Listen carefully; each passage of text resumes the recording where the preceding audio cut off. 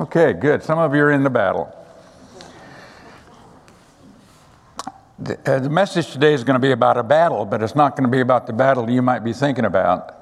And so I hope and pray that your spiritual ears are open so that you can hear what the Spirit might be saying to the church. But first of all, I need to tell you a personal story of mine. It'll help relate to the passage later on.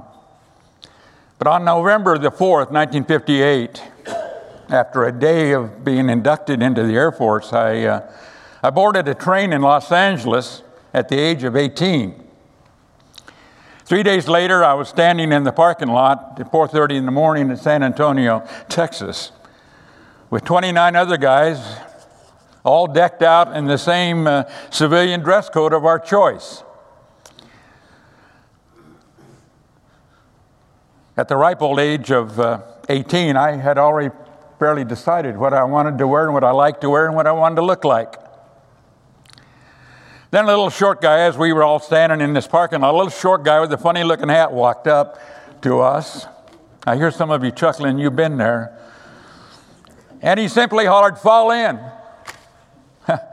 I looked around for whatever it was that we were going to fall into, and that was my first mistake, looking around. The rest is history. We were introduced to what I knew then was going to be our TI, and I knew it immediately that it was not going to become any friend of mine. He said, "You all look like blank." I'll let you fill in the blank. And then he said, "If your mommy dressed you before you came here, I want you to know I'll be your mommy, your new mommy, for the next 10 weeks. Now, you might be saying at your age, Larry, how do you remember all of those details?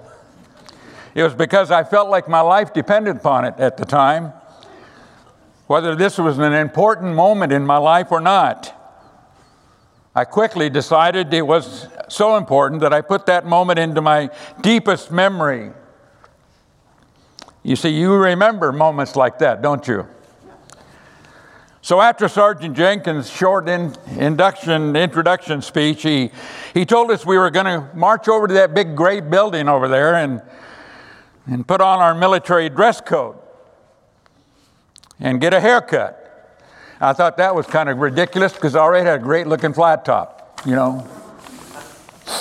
We were all given boxes to pack up our civilian dress code and the dress code of our choice, of course, and we were told that we would be shipping it back home or he would just simply burn it for us. I cannot remember the option I chose. But after our haircuts and we were dressed in our military dress code, it was amazing. After a period of time, we all looked the same. We even all began to talk the same, act the same after a period of time. Sooner than later, we even began to think the same.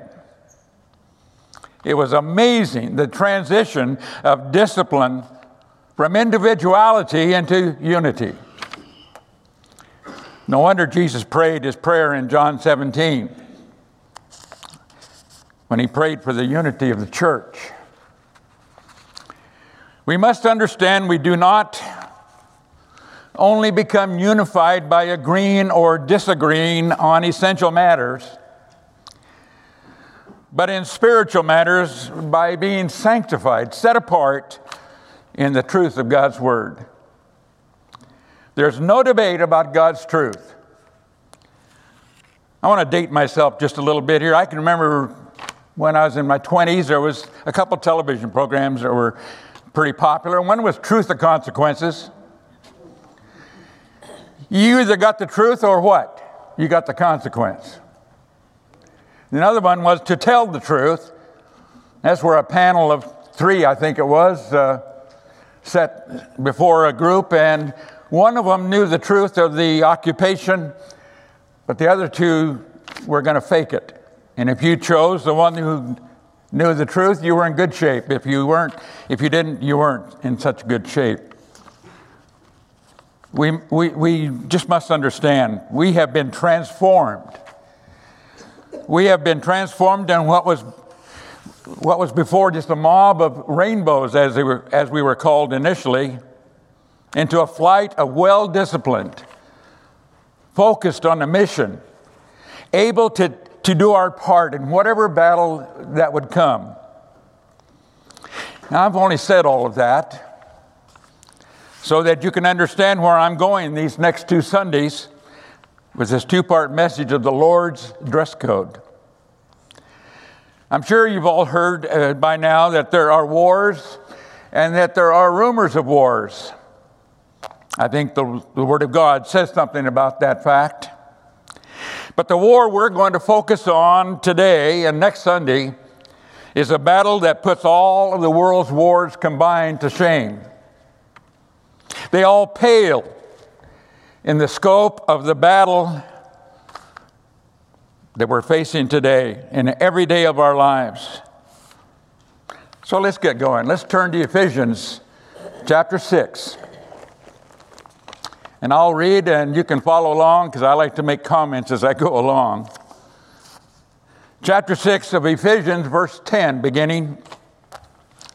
The Apostle Paul, writing to the church in the first century, the church under terrible persecution, a terrible spiritual battle before them to stay with the faith. And so Paul finally says, finally, verse 10. I'm reading from the New International. If you have another version, it all means the same. But finally be strong in the Lord and in his mighty power. They must have been getting weak. Finally be strong. Put on the full armor of God so that you can take your stand against the devil's schemes, the enemy of the body of Christ. For our struggle is not against flesh and blood, but it's against the rulers, against the authorities, against the powers of the dark world, and against the spiritual forces of evil in the heavenly realms. Therefore, put on the full armor of God, not just part of it. Put on the full armor of God so that when the day of evil comes, you may be able to stand your ground. And after you have done everything to stand, stand firm then with the belt of truth buckled around your waist, with the breastplate of righteousness in place, and with your feet fitted with the readiness that comes from the gospel of peace. That's what we'll look at today. Next week we'll look at the other parts of the Lord's dress code. The first part we're going to look at today is this belt of truth. Then we're going to look at the breastplate of righteousness. I think on your bulletin there's a picture of a centurion dressed in his armor, or maybe up here too. That's the armor. That's good. And then finally the gospel of peace that's fitted on our feet. The belt of truth. Just as a belt is worn close to the body, we should always hold God's truth close to us.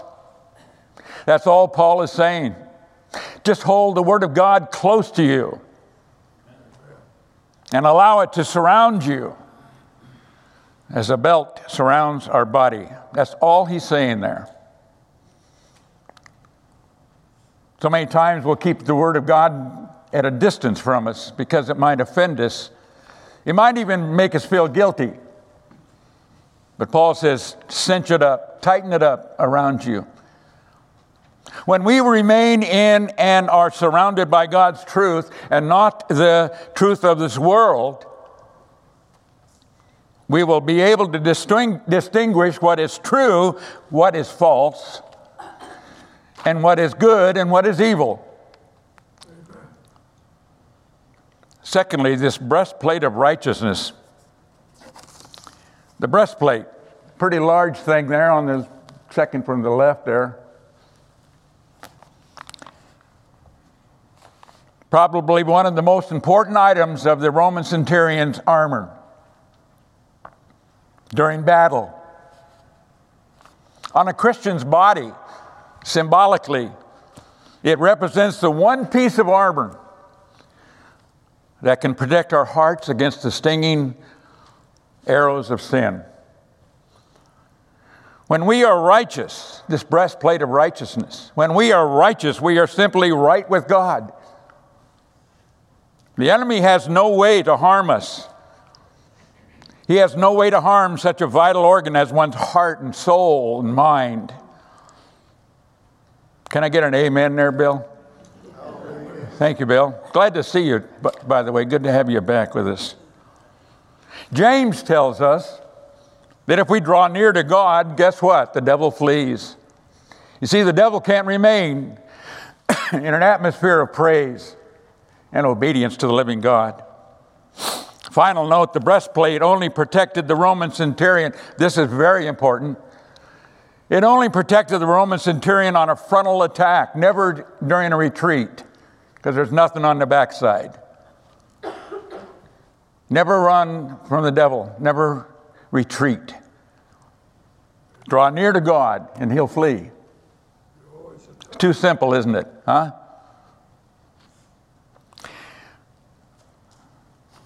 The third point, the third thing is his feet shod with gospel of peace, fitted with the gospel of peace.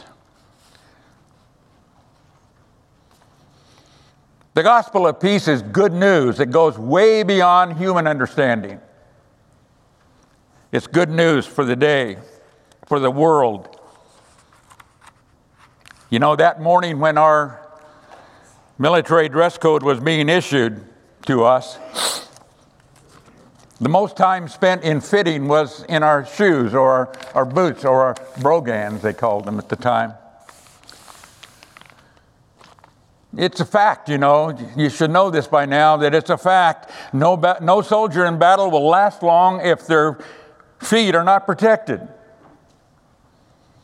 No wonder Paul the Apostle adds the shoe as the protection of God's peace in our lives. Some might be saying, why does the message today have such a military tone to it?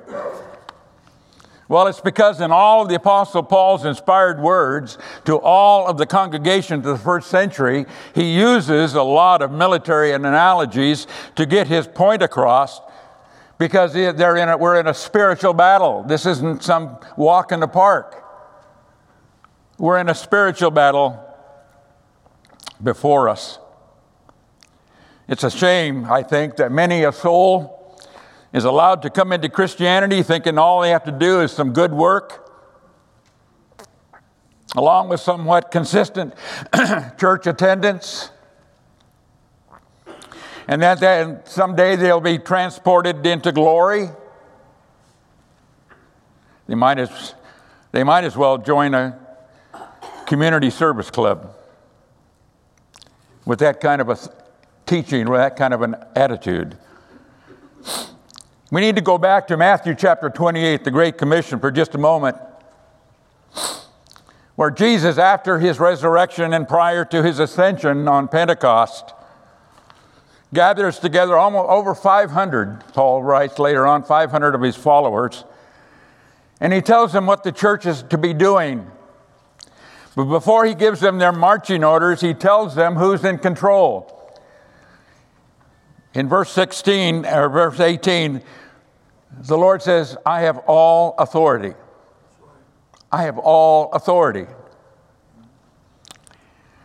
This takes my mind back to that moment in the parking lot some 60 years ago. If any of us guys had any good sense at all, we would realize quickly who had all the authority over our lives at the moment.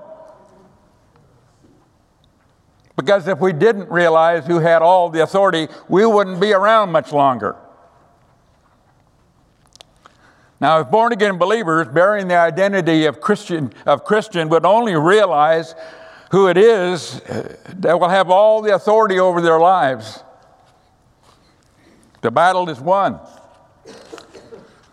But it still has to be fought, you see, because the enemy, the devil himself, is going to try to take anyone he can prisoner if he gets a chance.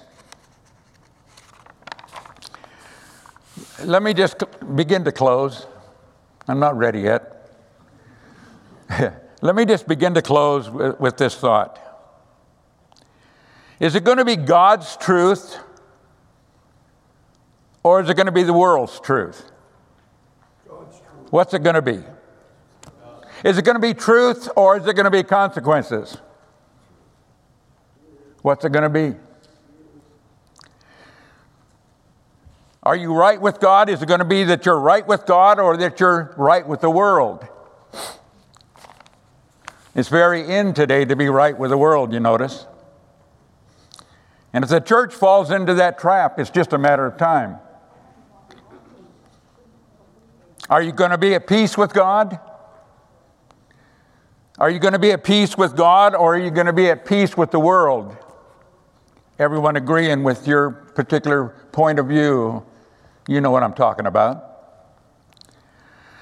You see, with any of the above missing, if God's truth is missing, if being right with God is missing, if having the peace of the world, if God's peace is missing in your life, your spiritual battle will be lost in time. It's just a matter of time. And with all three of those missing, a person's spiritual life is already in peril. God's truth or the world's truth. Right with God or right with the world. Peace with God or peace with the world. For me, greater is he that's in me than he that's in this world, according to 1 John 4:4. The question to ask yourself in these moments, the hours, the days, maybe even the years ahead, and I hope sooner than later. Stop what you're doing right now. Stop what you're thinking. Ask yourself, am I surrounded by the truth of God? Do I have that belt of truth on surrounding me? Am I right with God? Am I wearing that breastplate of righteousness in the Lord's dress code? Am I right with God, or am I only right with the world? You see, you're the only one that can ask yourself that. The Lord already knows. Finally, am I at eternal peace? Am I at eternal peace with God or temporary peace with this world? It's those shoes that every soldier had to have on. Had to be fitted right. The peace of God has to fit just right. It can't fit as we desire it to fit. It can't fit as the world says it should fit. It has to fit perfect in our lives. And only relationship with Jesus Christ makes it perfect. If you need someone to pray with you today, that prayer corner will be open over there, and I see Peter heading that way. What a beautiful time to just go and have prayer. Pray with you about those questions. Am I surrounded by the truth of God? Please pray for me. Am I right with God? Or am I only right with the world? Please pray for me. Am I at peace eternally with God? Is my eternal life secure? Please pray for me.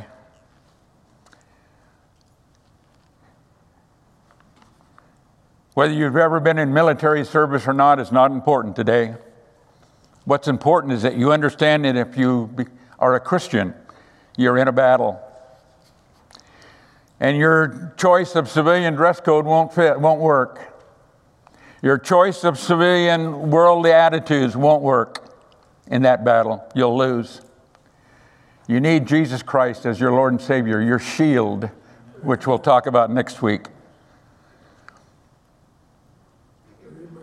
Amen. Thank you, Bill. Let me pray. Our Father in heaven, we're grateful and thankful today, God. I know this is a short message, but it's powerful. It's powerful because it's from your word. Thank you for the preparation that others have been praying for, and I pray for the clarity today. That these words have fallen on the ears of people who have courage, willing to be in the battle that you have before us. Have courage, Father, to have peace with you instead of the world. Have the courage to be surrounded by your truth and not the truth of this world. And certainly, Father, give us the courage to admit we need eternal peace with you, not temporary peace with this world. So, Father, the belt of truth, the breastplate of righteousness, the shoes fitted to our feet are important because they represent your truth, your righteousness, and your peace for all of us who would choose. We ask this in Jesus' name. Amen. Amen.